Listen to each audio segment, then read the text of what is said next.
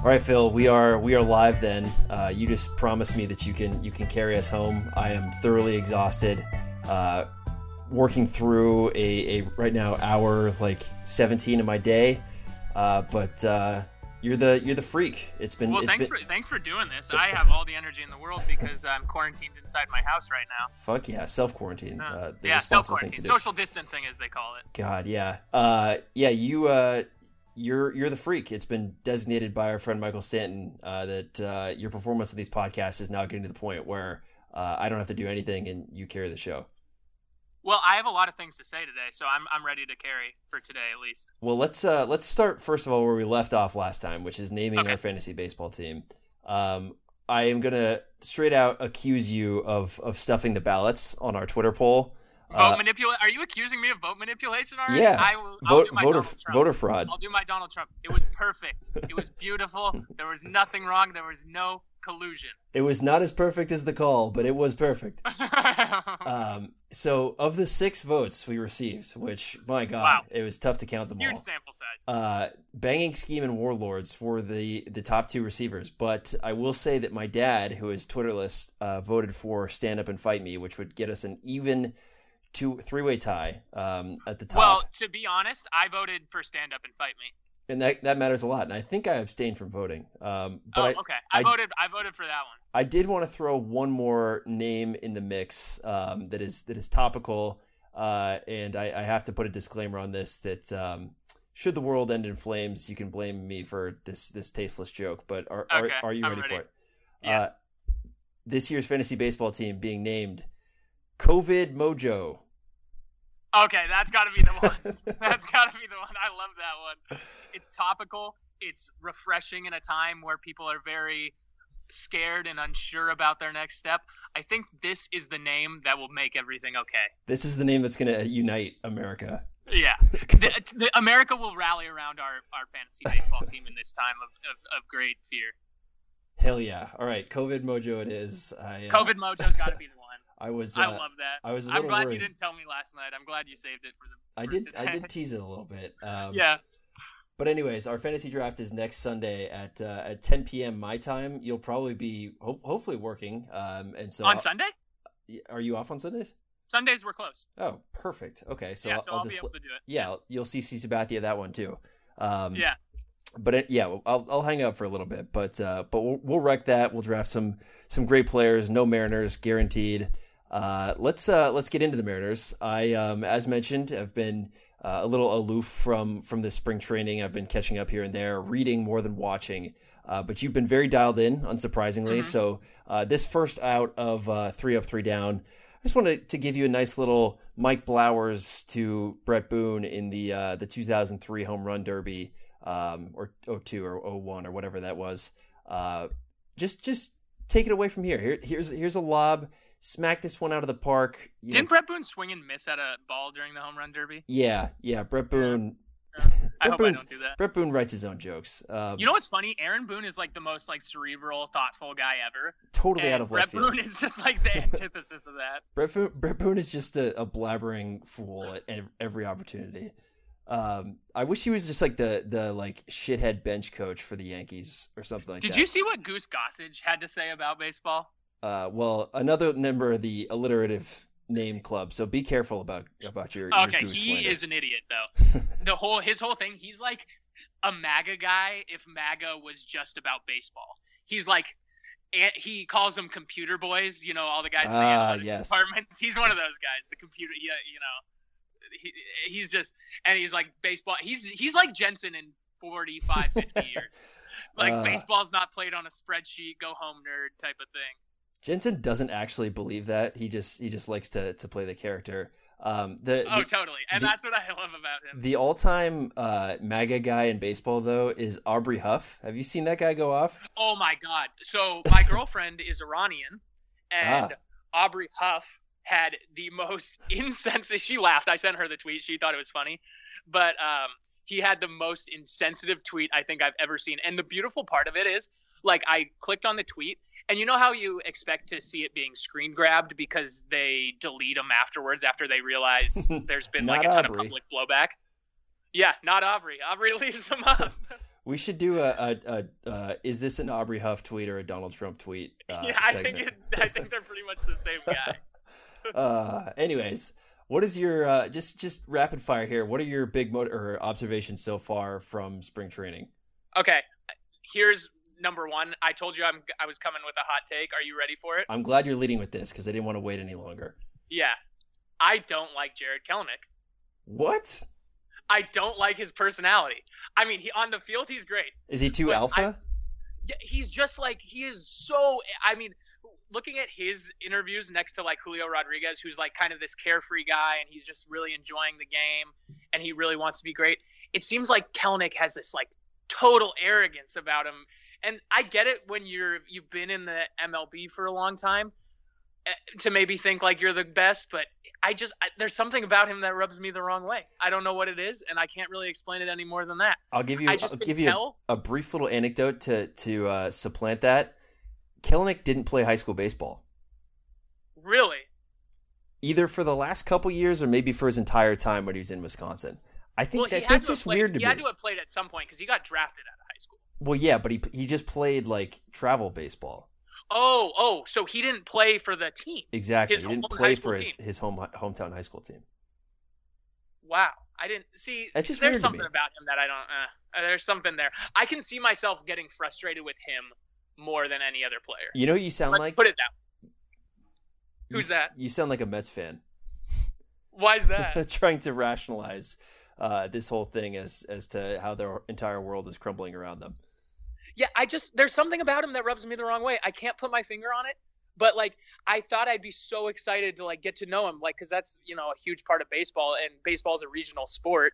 Like you want to get to know your players, and you don't really care about other guys. So I was excited to like get to know him and see him, and similar with how we started to love Felix, and then we went through hard times with Felix, and just right off the bat, I'm just not super pumped on this guy.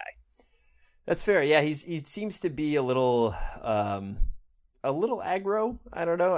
Aggro is a good word to describe him. And aggro, certainly not you or I's lane to any degree. So I can see that being a little off-putting. But if he was raking, doesn't matter.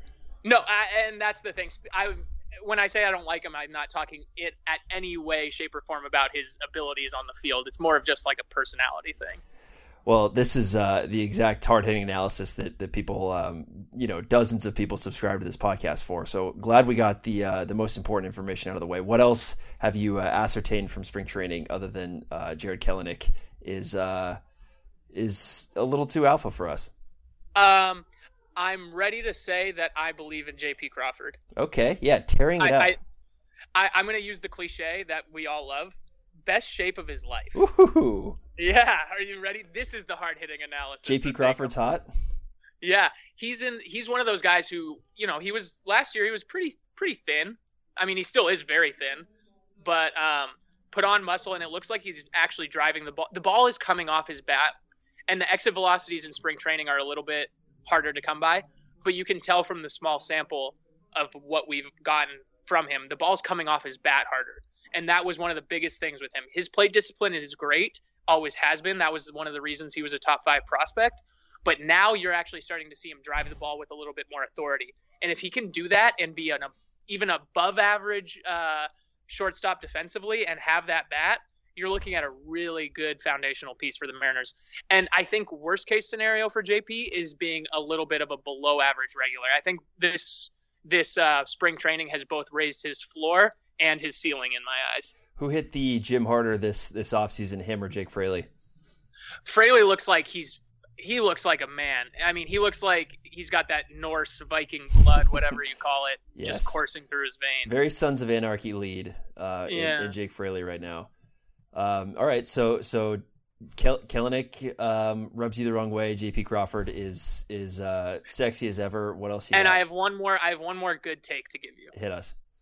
Justus Sheffield is going to be a good pitcher this year. All right, we're gonna hold Justus Sheffield because he's our step back guy. But yeah, exciting outing yesterday for Sheffield. And there's a reason that it was exciting that I don't think we were getting to in the that we can get to later. We can tease it right now. But he's added another pitch to his repertoire. Oh, we're gonna talk two-seamer, Phil. We are talking two-seamer. We are ready for that. All right. I might have undersold my prep for this. You did undersell. I didn't think you were gonna know about the two-seamer. Oh yeah, well, you can cram for any test. I'll tell you that. Yeah, so those are three good ones. What about Kyle Lewis check-in? Or any concern? Edits to there's your concern, but yeah. I mean, the level of concern that I have for Kyle Lewis is the same level of concern that I had before spring started. He's done nothing to alleviate my concerns, but he's also done nothing to elevate my concerns, if that makes sense. He's shown to be exactly what we kind of thought. It's like, what's that guy's name, the Cardinals' old coach? They are who we thought they were. Oh, Dennis Green? Yeah, he is who we thought he was. He can mash. He can mash to the opposite field. He lets the ball get deep, but he has a ton of swing and miss. That's just a real problem, and it doesn't seem like that's going to go away anytime soon. So we'll see. We'll see how it bears out in the regular season. But this spring, he is who we thought he was. What do you think Ken Griffey Jr.'s mile time is right now? God, he looked fat on that broadcast. He looked very overweight. He's probably still a phenomenal athlete who could just whip out a 7 flat for no reason. I don't think so. I think he's clocking it at a 9:30 mile. But yeah, dude, Griff has put on some LBs. He's enjoying retirement life. He is big thick now. Yeah. I mean, he was thick in his last couple of years in Seattle, but he's gotten really fat. You ever wonder why some athletes, when they stop being professionals, they maintain their physique? And then there's other guys like Barkley and Griffey, and there's other guys that just absolutely let it go. I wonder why that is. It probably has something to do with diet and just the caloric intake that their body is used to. And then when you stop any sort of cardio or working out on top of that, then it just... You're saying they eat the same diet, but then they're stopping their burning of the calories. Yeah, and then you probably add drinking and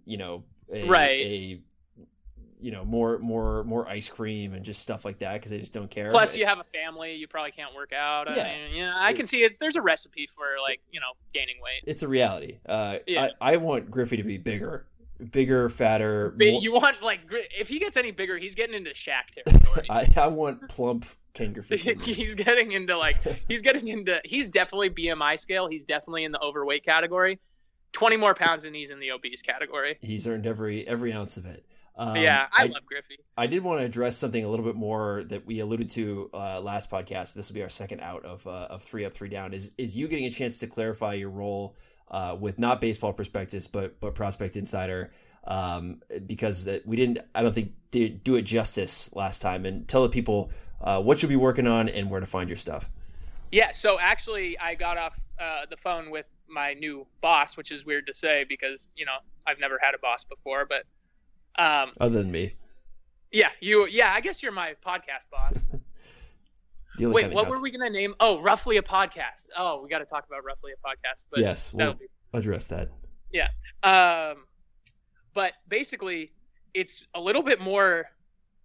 The perks that are involved here are a little bit greater than what I thought. I thought I was just going to simply be blogging, submitting pieces for edit and review, and if those pieces were of his liking, then because Jason is the guy who runs the website, and he kind of runs it almost as a one-man show where he has all of us writing articles. I think there's 4 or 5 other guys, maybe 6, that write articles, but ultimately what gets published on the website is kind of final say goes to him. So if there's a piece that he thought, this isn't going to work, I don't like it, I don't agree with the analysis, that one will get sent back to the workshop.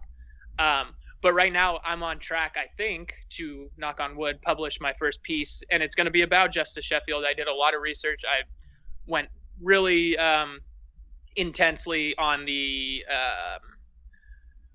Baseball Savant, all of the good tools that has to offer. But also there's going to be a component to it where there's going to be credentialed availability for me with the Tacoma Rainiers and getting to go inside the and sit in the press box or sit with the scouts. And that's going to be a huge learning opportunity for me, because a lot of times I rely so heavily on, let's look at the data, whereas that's only one part of the equation. You also have to see what you see with your own eyes and train yourself to understand, okay, this is what the data says, but am I seeing something different in his swing or in his build or in his makeup or in whatever that'll lead me to believe that that's going to translate to better or worse data in the future. I think that's, we've talked about this in the past, but you need both the scouting and the analytics side to really create a great soup, I guess, of like knowledge on a prospect. And I think now I'm excited to be able to take the next step in my progression, as this is becoming a more intense hobby for me, to be able to get that other component more finely tuned. Yeah, this is welcome news, obviously, for the access to podcast guests that will surely come from this.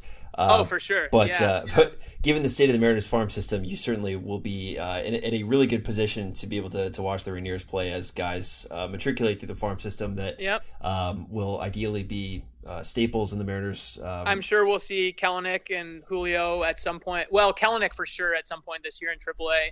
If Julio has a really good season, he might make it to AAA for the end of the year. So we'll see some really good players.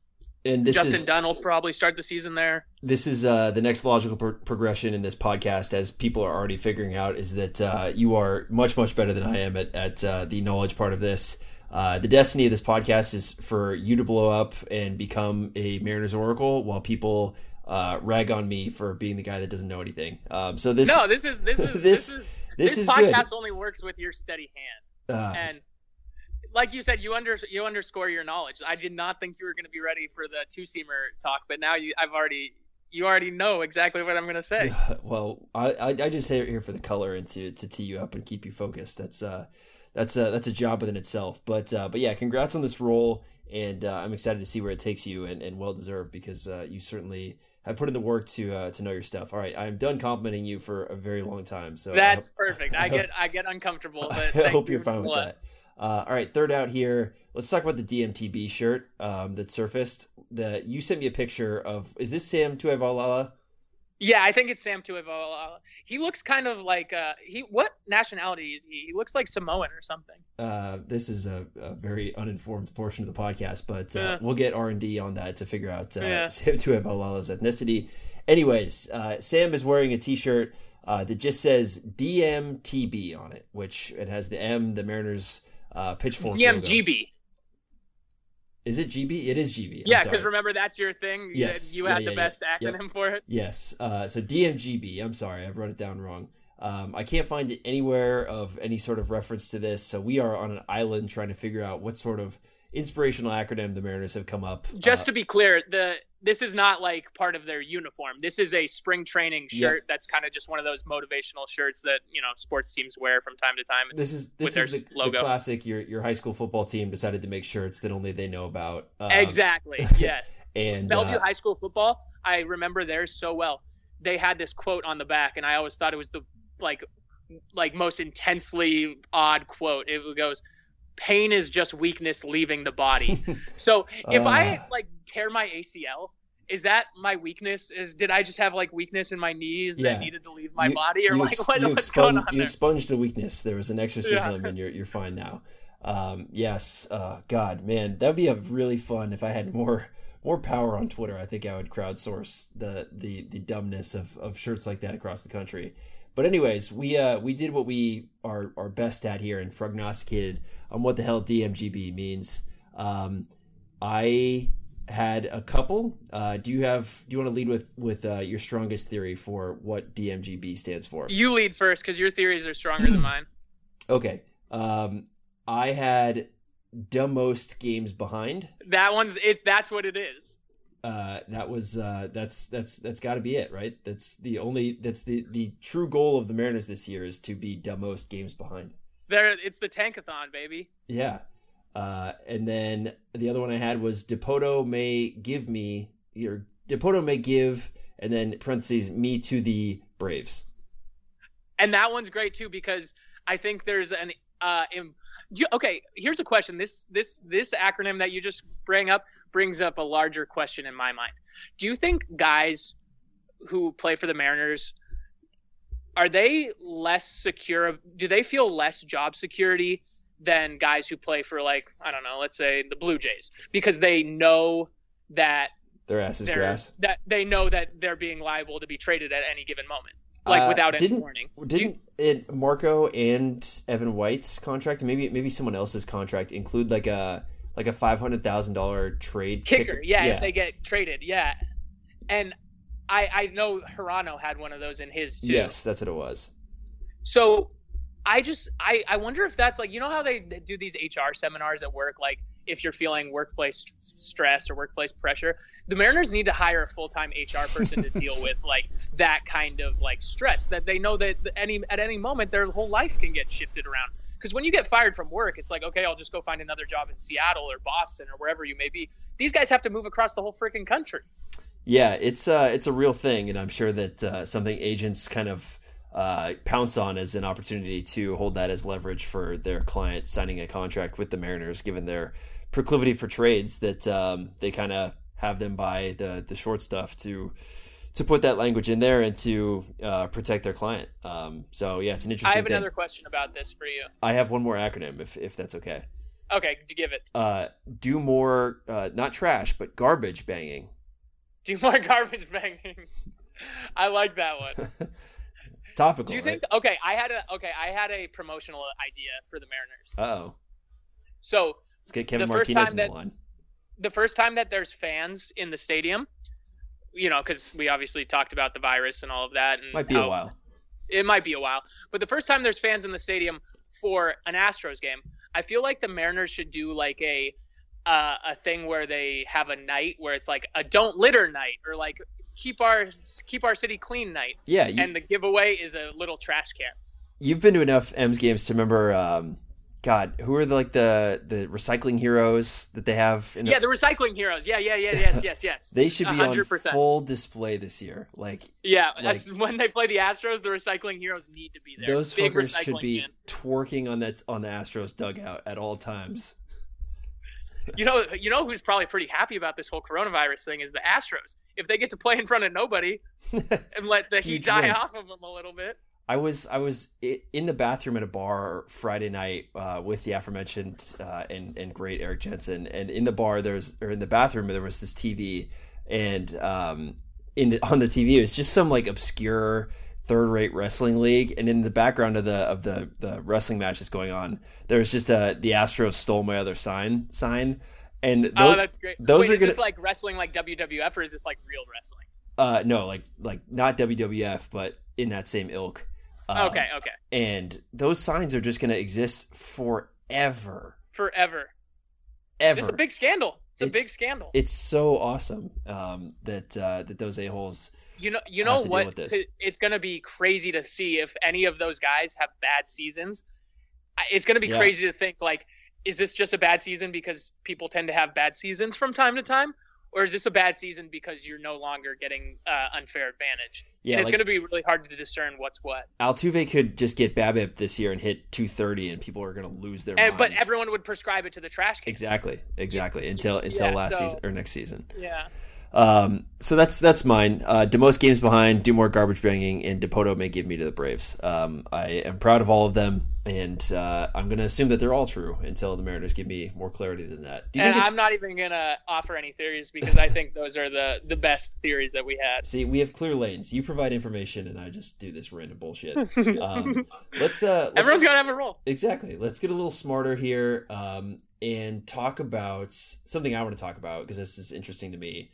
From a baseball long-term perspective, is the Francisco Lindor problem in Cleveland, and the gist of it, and it might be Francisco Lindor's Cleveland problem also. The gist of it is that Francisco Lindor is great, and the Cleveland Indians are extremely lucky to have his employment while he is still cheap. He is going to be too expensive for Cleveland. Rumor has it that him and his group want contract north of $300 million. And he'll get that. He will. He will get that. Certainly not from Cleveland. And the Cleveland Indians are trying to cut payroll. It seems like the second things go south for them, they will trade Francisco Lindor.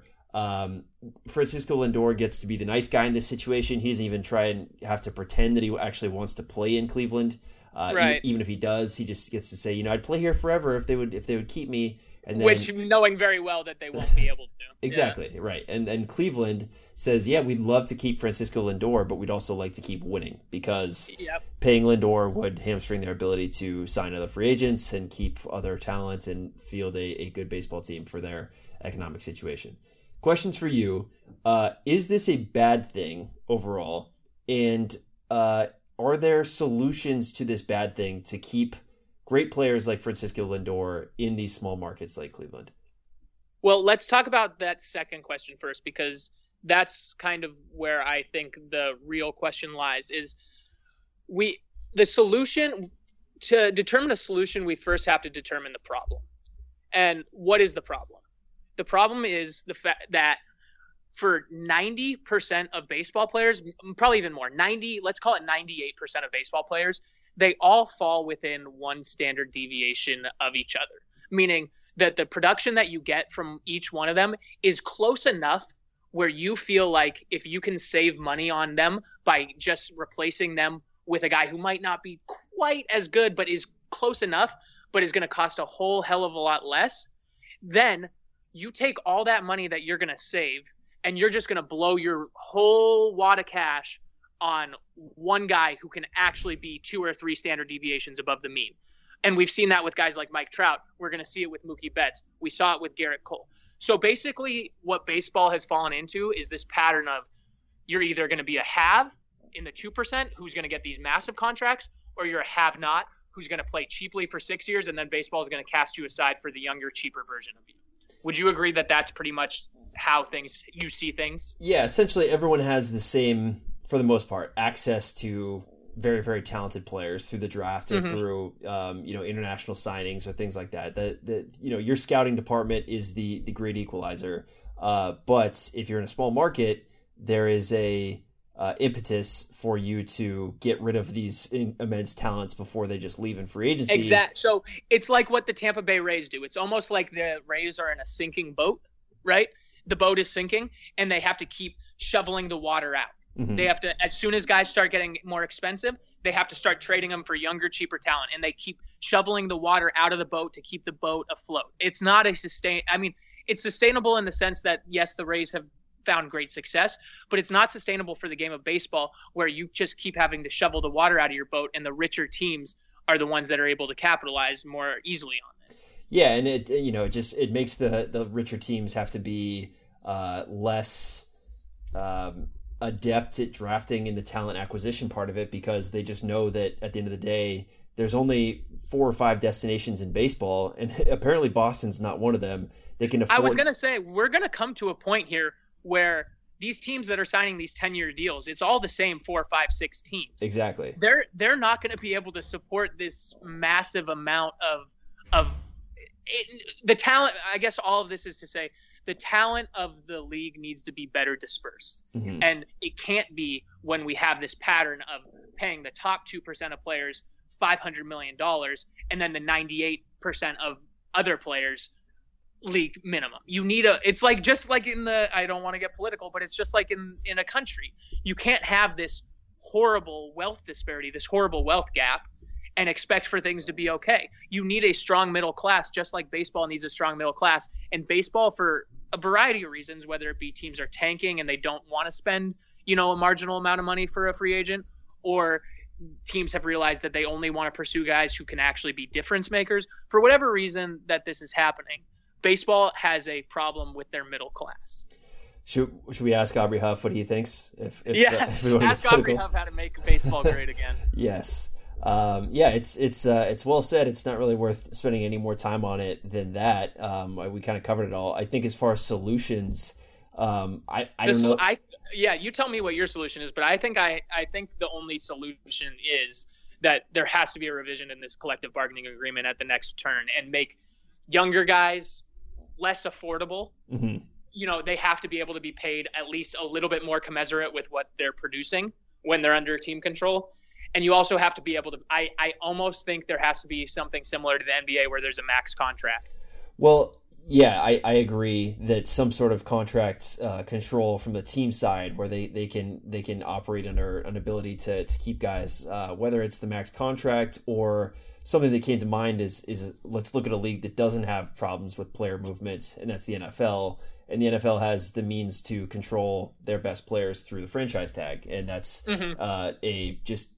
we're keeping this player at I think it's the top 5% of his positional paid level, and that's something they could explore as well. Baseball is much less a individual sport, so doing something like that to keep one player is a little interesting, but the roster is smaller than it is in the NFL anyway. And so that's you just hit on the most important point, that baseball is different than basketball and football, is that each player matters the exact same amount to the team.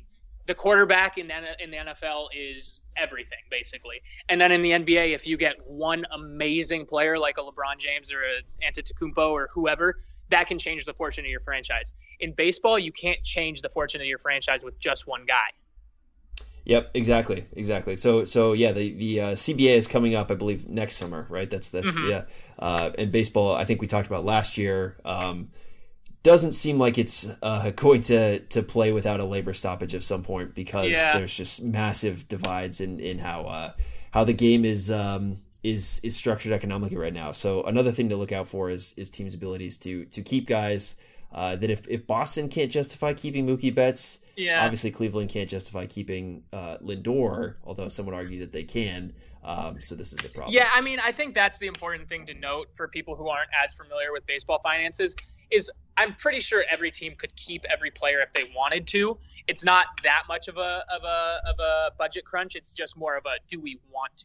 Exactly. Or do we think we can put maybe a team that's 5 wins worse on the field, but make a lot more money for the franchise? Yeah. And so all these things come into play. And the other thing that Lindor's camp gets to point at the Indians for is that their payroll has been $120 million for each of the last 3 seasons. Now all of a sudden it's down to 90, and now they want to play cheap just at the exact time that Lindor is becoming a free agent. And so their camp just gets to say, hey, just go back to $120 million. That's the $30 million you'd pay me every year. And the Indians are down to $90 million for a very specific reason, and that's to save money on their on their bottom line. So it's a tough thing, and one that when we're the business of baseball. Speaking of Lindor and what the Indians should do with him, if they're not planning on keeping him long term, trade him at the they deadline. need to trade him right now. Exactly. Yeah, you have a team would be very motivated to acquire Lindor. He's a fantastic talent, young, seemingly very likable. You get him for 2 more postseasons if you trade for him. At this point, 20 more seconds on this. Imagine the Mariners have the type of season that we expect this year, maybe a 60 and 102 season, but everything looks great for them to compete next season, and Lindor is still available on the Indians at this time next year. Should they trade for him? Let's say the Mariners have a bad season in the win-loss column, but everyone looks like they're about to pop next year. Then I think it's a conversation. Yeah, I think that's definitely a conversation to have, especially if it's just for the 1 year. But then it also comes down to, what are you giving up? It would have to be something comparable to what the Dodgers just gave up for Mookie Betts and David Price. Yeah, which is, it wasn't an unseemly amount. It was Alex Verdugo and Jeter Downs, who are 2 very good prospects, both of them top 100 guys. But I think it was a fair deal. And if we as a fan base and as a front office can decide that we can stomach losing, let's say they would have to lose George Kirby and one other top 100 Sam guy Carlson.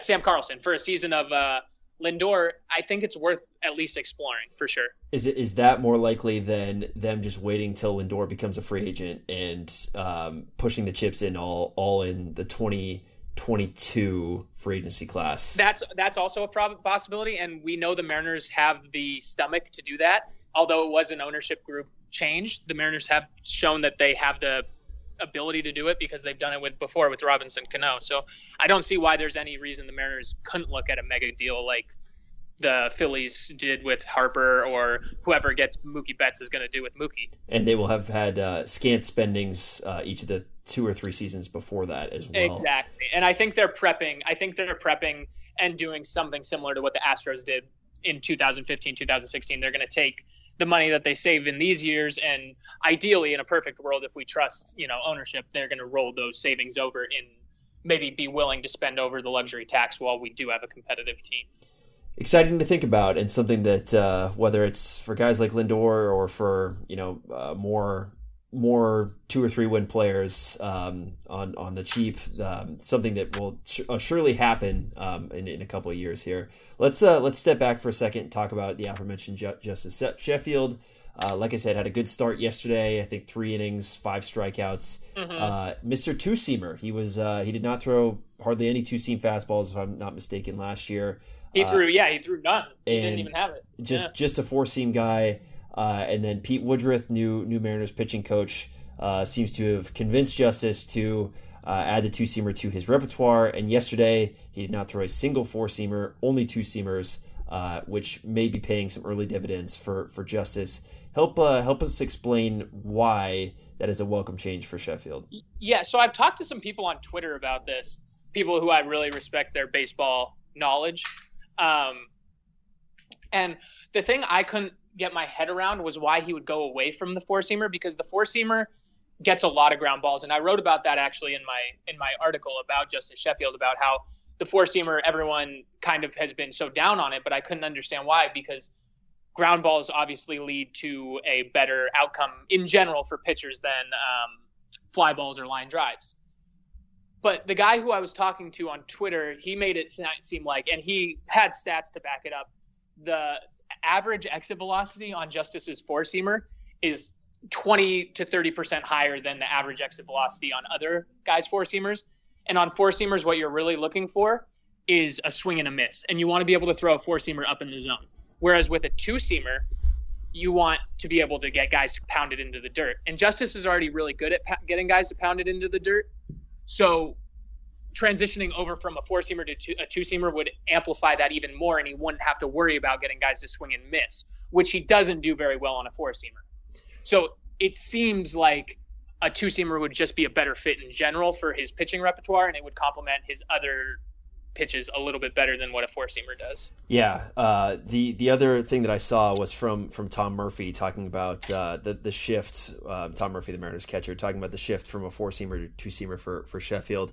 Is that Sheffield's spin? He put it nicely. He said that Sheffield's spin doesn't have a lot of spin on it. Or sorry, his 4-seamer. He's in the bottom 1 percentile exactly on spin rate on his 4-seamer. Yeah. So it does make sense to transition over to something that doesn't need a lot of spin, because 4-seamers, you want to ride them up in the zone, and with a lot of spin, that gives that ball a little bit more of what it looks like of a late life, what they call it, where it looks like it's rising up in the zone. And that's why Sheffield actually got a lot of ground balls on his 4-seamers, because his 4-seamer dies a lot. And so guys are going to hit the top half of the ball. But you can even amplify that effect by switching it over to a sinking 2-seamer. Yeah, and so with Sheffield's 4-seamer, he was saying that it doesn't have a lot of spin on it, and by that he means hardly any spin on it, and so it was hard to control and keep in the exact places that pitch needs to be. So the argument is essentially, why throw something with no movement on it that you can't control when you can throw a 2-seamer which has more built-in control in it, and a more movement in it, going sinking down into the zone. My question with that is that this seems to be a direct play to complement Sheffield's established pitch, which is his slider. Can you help explain a little bit how a better 2-seamer would help expand Sheffield's already established out pitch, his slider? So what you're asking basically is, it all comes down, the larger point of how one pitch plays off another is the concept of pitch tunneling, which I think we've talked about pitch tunneling, right? We've talked about a lot of things. So pitch tunneling, just a quick refresher, is how the ball appears out of a guy's hand, right? Mm-hmm. So if the ball is coming and they look the same, you want them to look as similar as they can for the longest time before they diverge and do different things, right? Mm-hmm. So with Justus, the 4-seamer, it doesn't look anything like the slider, because a 4-seamer, just by the nature of how it's thrown, it's going to have a little bit more life going up and what they call ride. Whereas a 2-seamer is going to have a little bit more of a dying effect. And that's similar to a slider. So you want those two pitches to look similar until the slider starts to snap one way and the 2-seamer doesn't. And that's what's going to confuse hitters more. So it's going to look more similar to one another, and you're going to want that. Love it. Sheffield had a quote yesterday about his start and talking about the two-seamer. He said, "I started messing with it and I really liked it. It helped me mentally to stay closed in my mechanics because you are thinking you have to stay closed to get that pitch sinking and moving. I'm a pitcher that if I fly open, it's not a good day. This keeps me on track and closed." Do you want to translate Sheffield's quote there into baseball fan? Yeah, so flying open is basically when your front shoulder comes I don't want to say open because that's exactly what he said, but your front shoulder starts leaking out. If you're a right-handed pitcher, it's going to start leaking out towards first base. And if you're a left-handed pitcher, your front shoulder is going to start leaking out towards third base. Mm-hmm. And what that does is that limits the amount of control that you're going to have. A lot of times pitchers will do it when they get tired, because when they're tired, they're looking for a little extra juice. And a lot of times when you're looking for a little extra juice, you're going to overthrow the ball and your mechanics are going to get a little bit more wild and a little bit more pronounced. But in sacrificing or in gaining that extra juice on your fastball, you're losing a lot of control. So when he's talking about flying open, he's talking about his front shoulder leaking towards third base, which is something you don't want to do. You want to stay parallel to the plate. So the two-seamer, just by nature of throwing it, helps to regulate his ability to stay tight and closed in his delivery. And I'm not so sure about his mechanics and all of that stuff, how that would help. I don't understand, but that's probably a level above my pay grade at this point, why a two-seamer would help him stay closed more than a four-seamer. Or maybe it's a mental thing for him. I don't know. That's why we're sending you to Tacoma for some professional development. Yeah. I'm getting sent down to Tacoma. Exactly. Well, that's fantastic. Sheffield's prognosis of being already better than it was when you and I just talked a month ago is great news. We'll call that good for his section and move to our flex section here, where I want to provide an ex-Mariner update on several ex-Mariners that are no longer with us in the franchise. Are you ready? I'm ready. Okay, so first of all is Gene Segura, who is my favorite ex-Mariner Google, because there's just always something going on with him, whether it's like directly, last year he basically effed up Andrew McCutchen's knee because he didn't hustle on a play. He's always in the mix of something. He's punching somebody or, he's doing some positive PR. Have you heard about Gene Segura's new lifestyle change for this season? You got to fill me in. Yeah, Gene Segura stopped drinking whiskey. So everything's good now. He doesn't drink whiskey anymore. So is that like he's stopped like drinking alcohol at all, or is he just replacing whiskey with like vodka? Unclear. That's the beauty of a great kind of drop the mic PR statement is I stopped drinking whiskey. Don't worry about it. And then the follow-up questions will just have to come in his performance. But yeah, nothing about tequila or beer. Yeah. So what?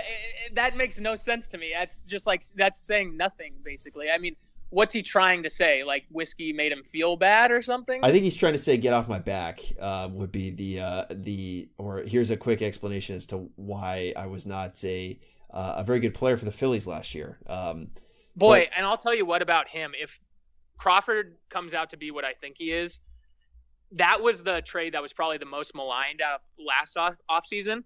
But that has an outside shot to be outside of the Kelenic, just done big one with Cano and Diaz. That has a chance to be one of the better trades that Depota's ever made. Especially if it leads to one then being something.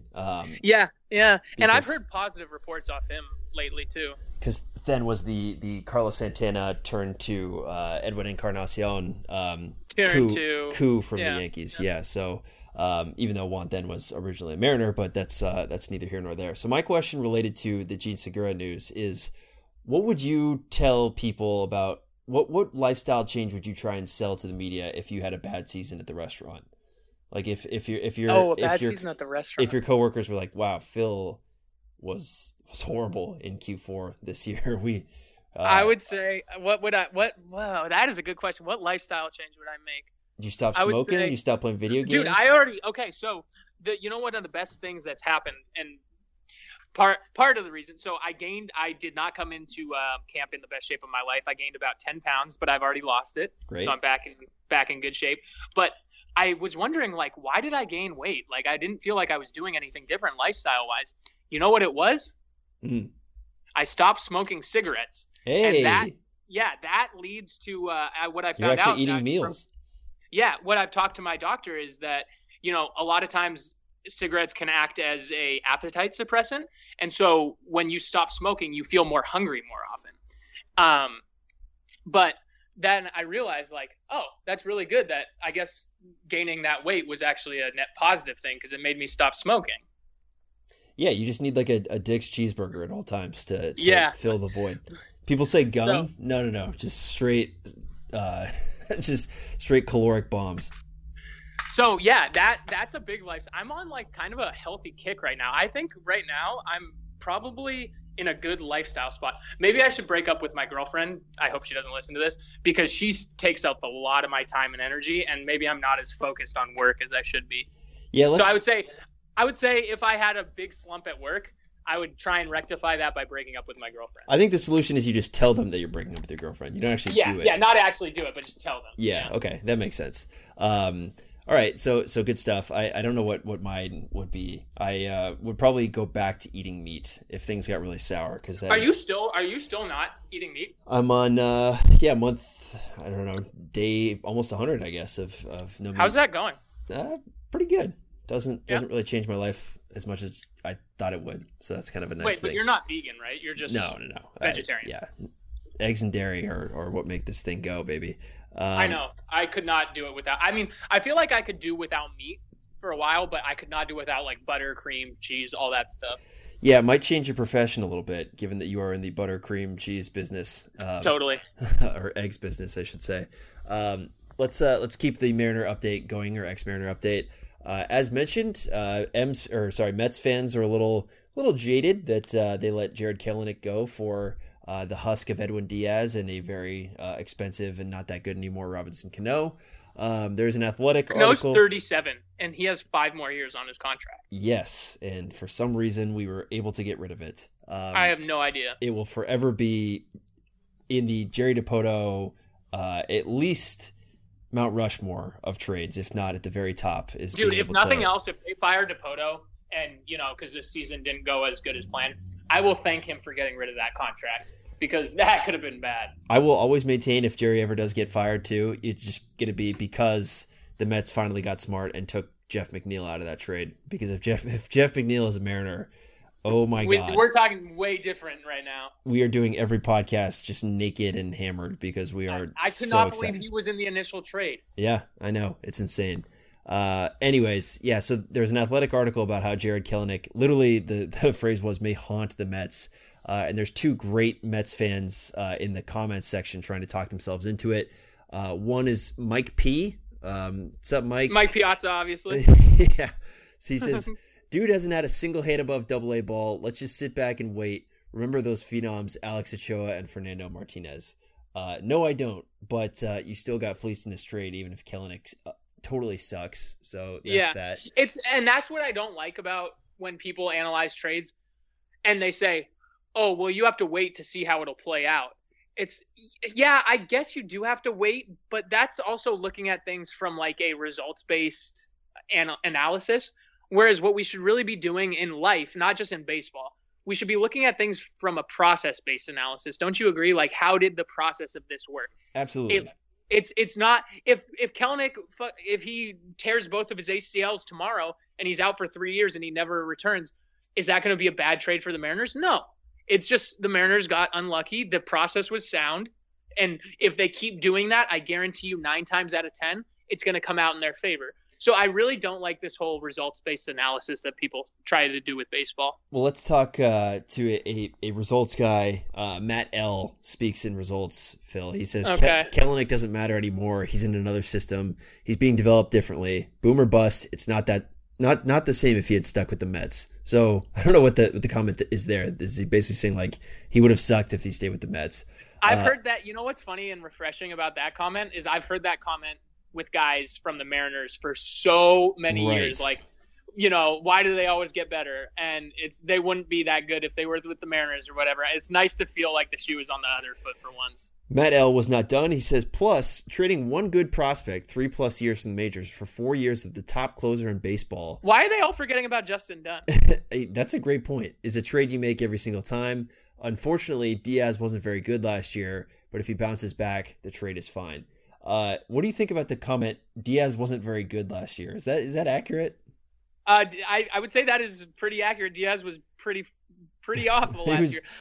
Well, wasn't very good is a nice compliment for Edwin Diaz. I have a feeling he's going to come back a little bit this year. Remember, he had a pretty off season, his second to last year with the Mariners too. Yeah, that was and his I hype think year. his true talent lies between where he was in his final season with the Mariners and where he was last year. I don't expect him to ever be as good as he would. The Mariners did sell high. The Mariners sold at his absolute peak, but I think he's going to be a fine closer going forward. Maybe not top 5 in the league, but certainly has the chance to be a top 10 closer in the MLB, which is valuable, but not as valuable as, the number 7 overall prospect in baseball and a presumptive number 3 or 4 starter for 6 years of club control. And a guy who would challenge anyone to an arm wrestling match just because that's Jarred Kelenic. Yeah, that's our guy. He seems like he would be a problem at a bar. Like, I don't know why. Just like two whiskey sours and Jared's got to be held back. Yeah, and he's the hold me back guy. That's what he is. Thank you for finally putting a name to it. He's like the hold me back guy. Another ex-Mariner on everyone's radar. Not everyone's, just my stupid radar. Raul Ibanez. Do you know why?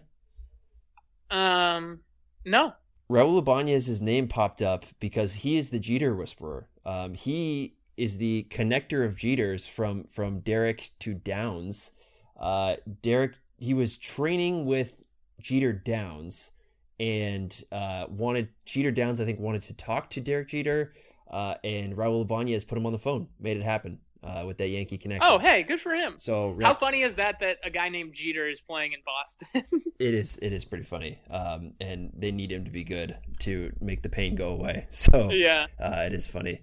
And then another one here, Adam Jones, for laughing at Carlos Correa's absurd tattoo excuse for Jose Altuve.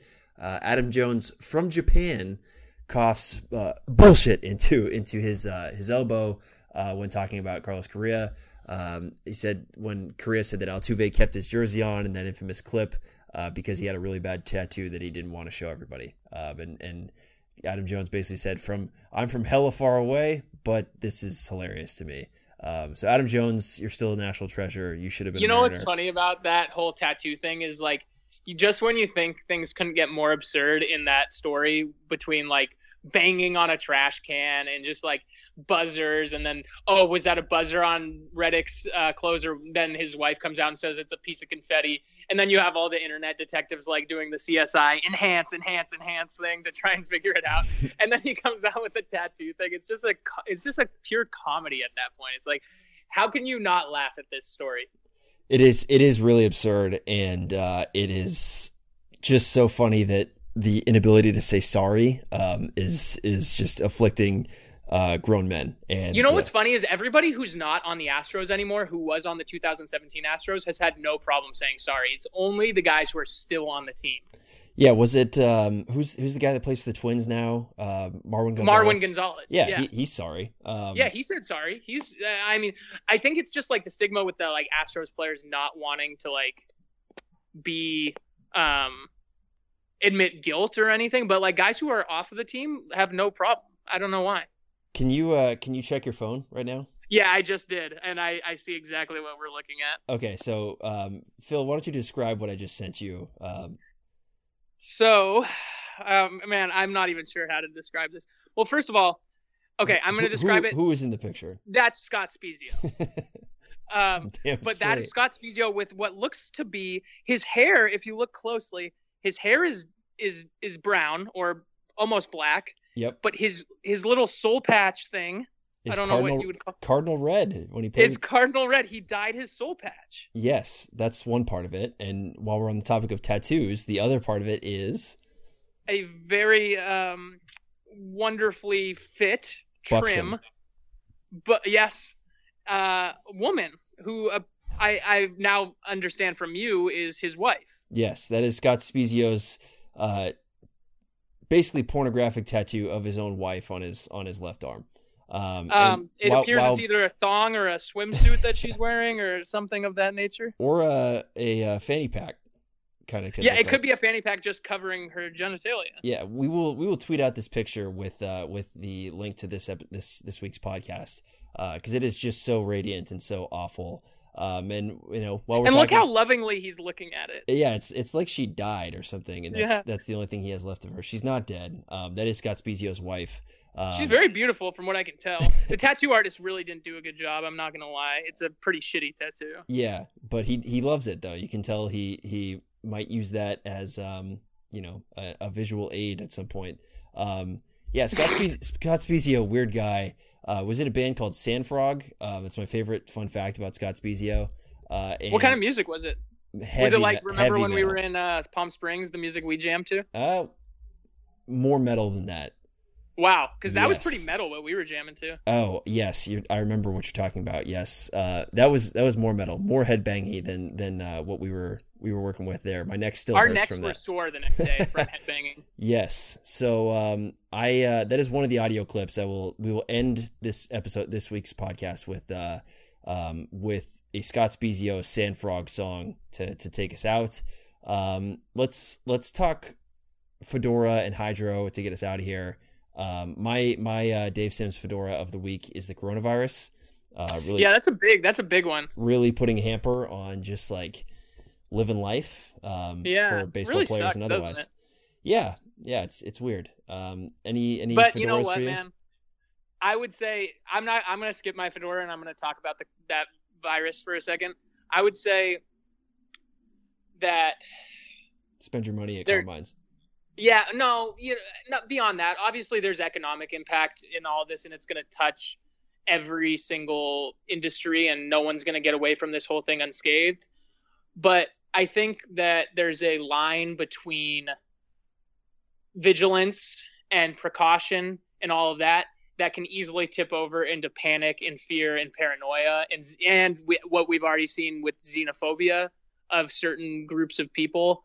And I just really hope that we can learn lessons from this and become better and stronger out of this, because humanity will survive. People will die. There are going to be some people who die, unfortunately. That's just a fact of life. But I think we can come out of this learning the right lessons and not the wrong ones, if that makes sense. Well said. I wish that was how we were going to end the podcast, but I have more jokes to make. Good. I want more jokes. If that's okay. My other Fedora is to depictions of Mitch Haniger in his post surgery state that make him sound like he's Christian Bale in The Machinist. Dude, oh my God. Everyone's like, oh my God, he's lost a lot of weight. Like, how much is this guy? What is he like? I want to see him right now. Right. Ryan Difish was like, I don't want to say he's emaciated, but I was like, do you know what emaciated? That's what he basically did say that, didn't he? He's like, how can you lose that much weight? Because he was not an underweight guy to begin with. So he must have lost 30, 40 pounds. Emaciated is like when you can see a dog's ribs, and I'm like, I don't feel like maybe can you see your ribs on your body? Sometimes, yeah. Yeah, sometimes on mine too. Like in the mornings, I can see them. Yeah, I don't know. It is what it is, but I'm not Mitch Haniger. And the question I had for you was whether Mitch or Jake Fraley and J.P. Crawford inhaled Mitch Haniger's life force. I think they just like sucked up, like took all of his excess muscle and just plunged it into their bodies. That's how it goes. And then your Hydro this week is what? Mine. Okay. So something's going on with Trey Mancini. Have you heard about this? No. Do you know Trey Mancini is? I think he's the right fielder. Or he's a utility guy but he's very good for the Baltimore Orioles. Yeah. He is having health concerns right now that are unrelated to baseball. Not to speculate, but there's a lot of people. When you think of health concerns unrelated to baseball, that could keep you out a while. Cancer is a big one. There's other. But it's serious what's going on with him right now, and I just wanted to send good thoughts to him. It's never good when there's health concerns, but especially when you're in the prime of your athletic career. And I just really hope that he's gonna go the same way as Carlos Carrasco and beat whatever he has and be back on the field. Yeah, well said. He is undergoing a non-baseball procedure. Sounds like today. So it might be to get some sort of biopsy or something like that on something that's going wrong with him, but I'm sure he'll be better than ever. Well, you keep killing it with these bold, statements that really put things nicely and put things into perspective. I will end on as only I can by focusing on Malik Smith talking to Ken Griffey Jr. That was wonderful, wasn't it? The clip that is my favorite part of this, and I will just stop our podcast here. You'll hear that, and then you'll hear a Sandfrog song, and you'll hear us next week. Bye-bye.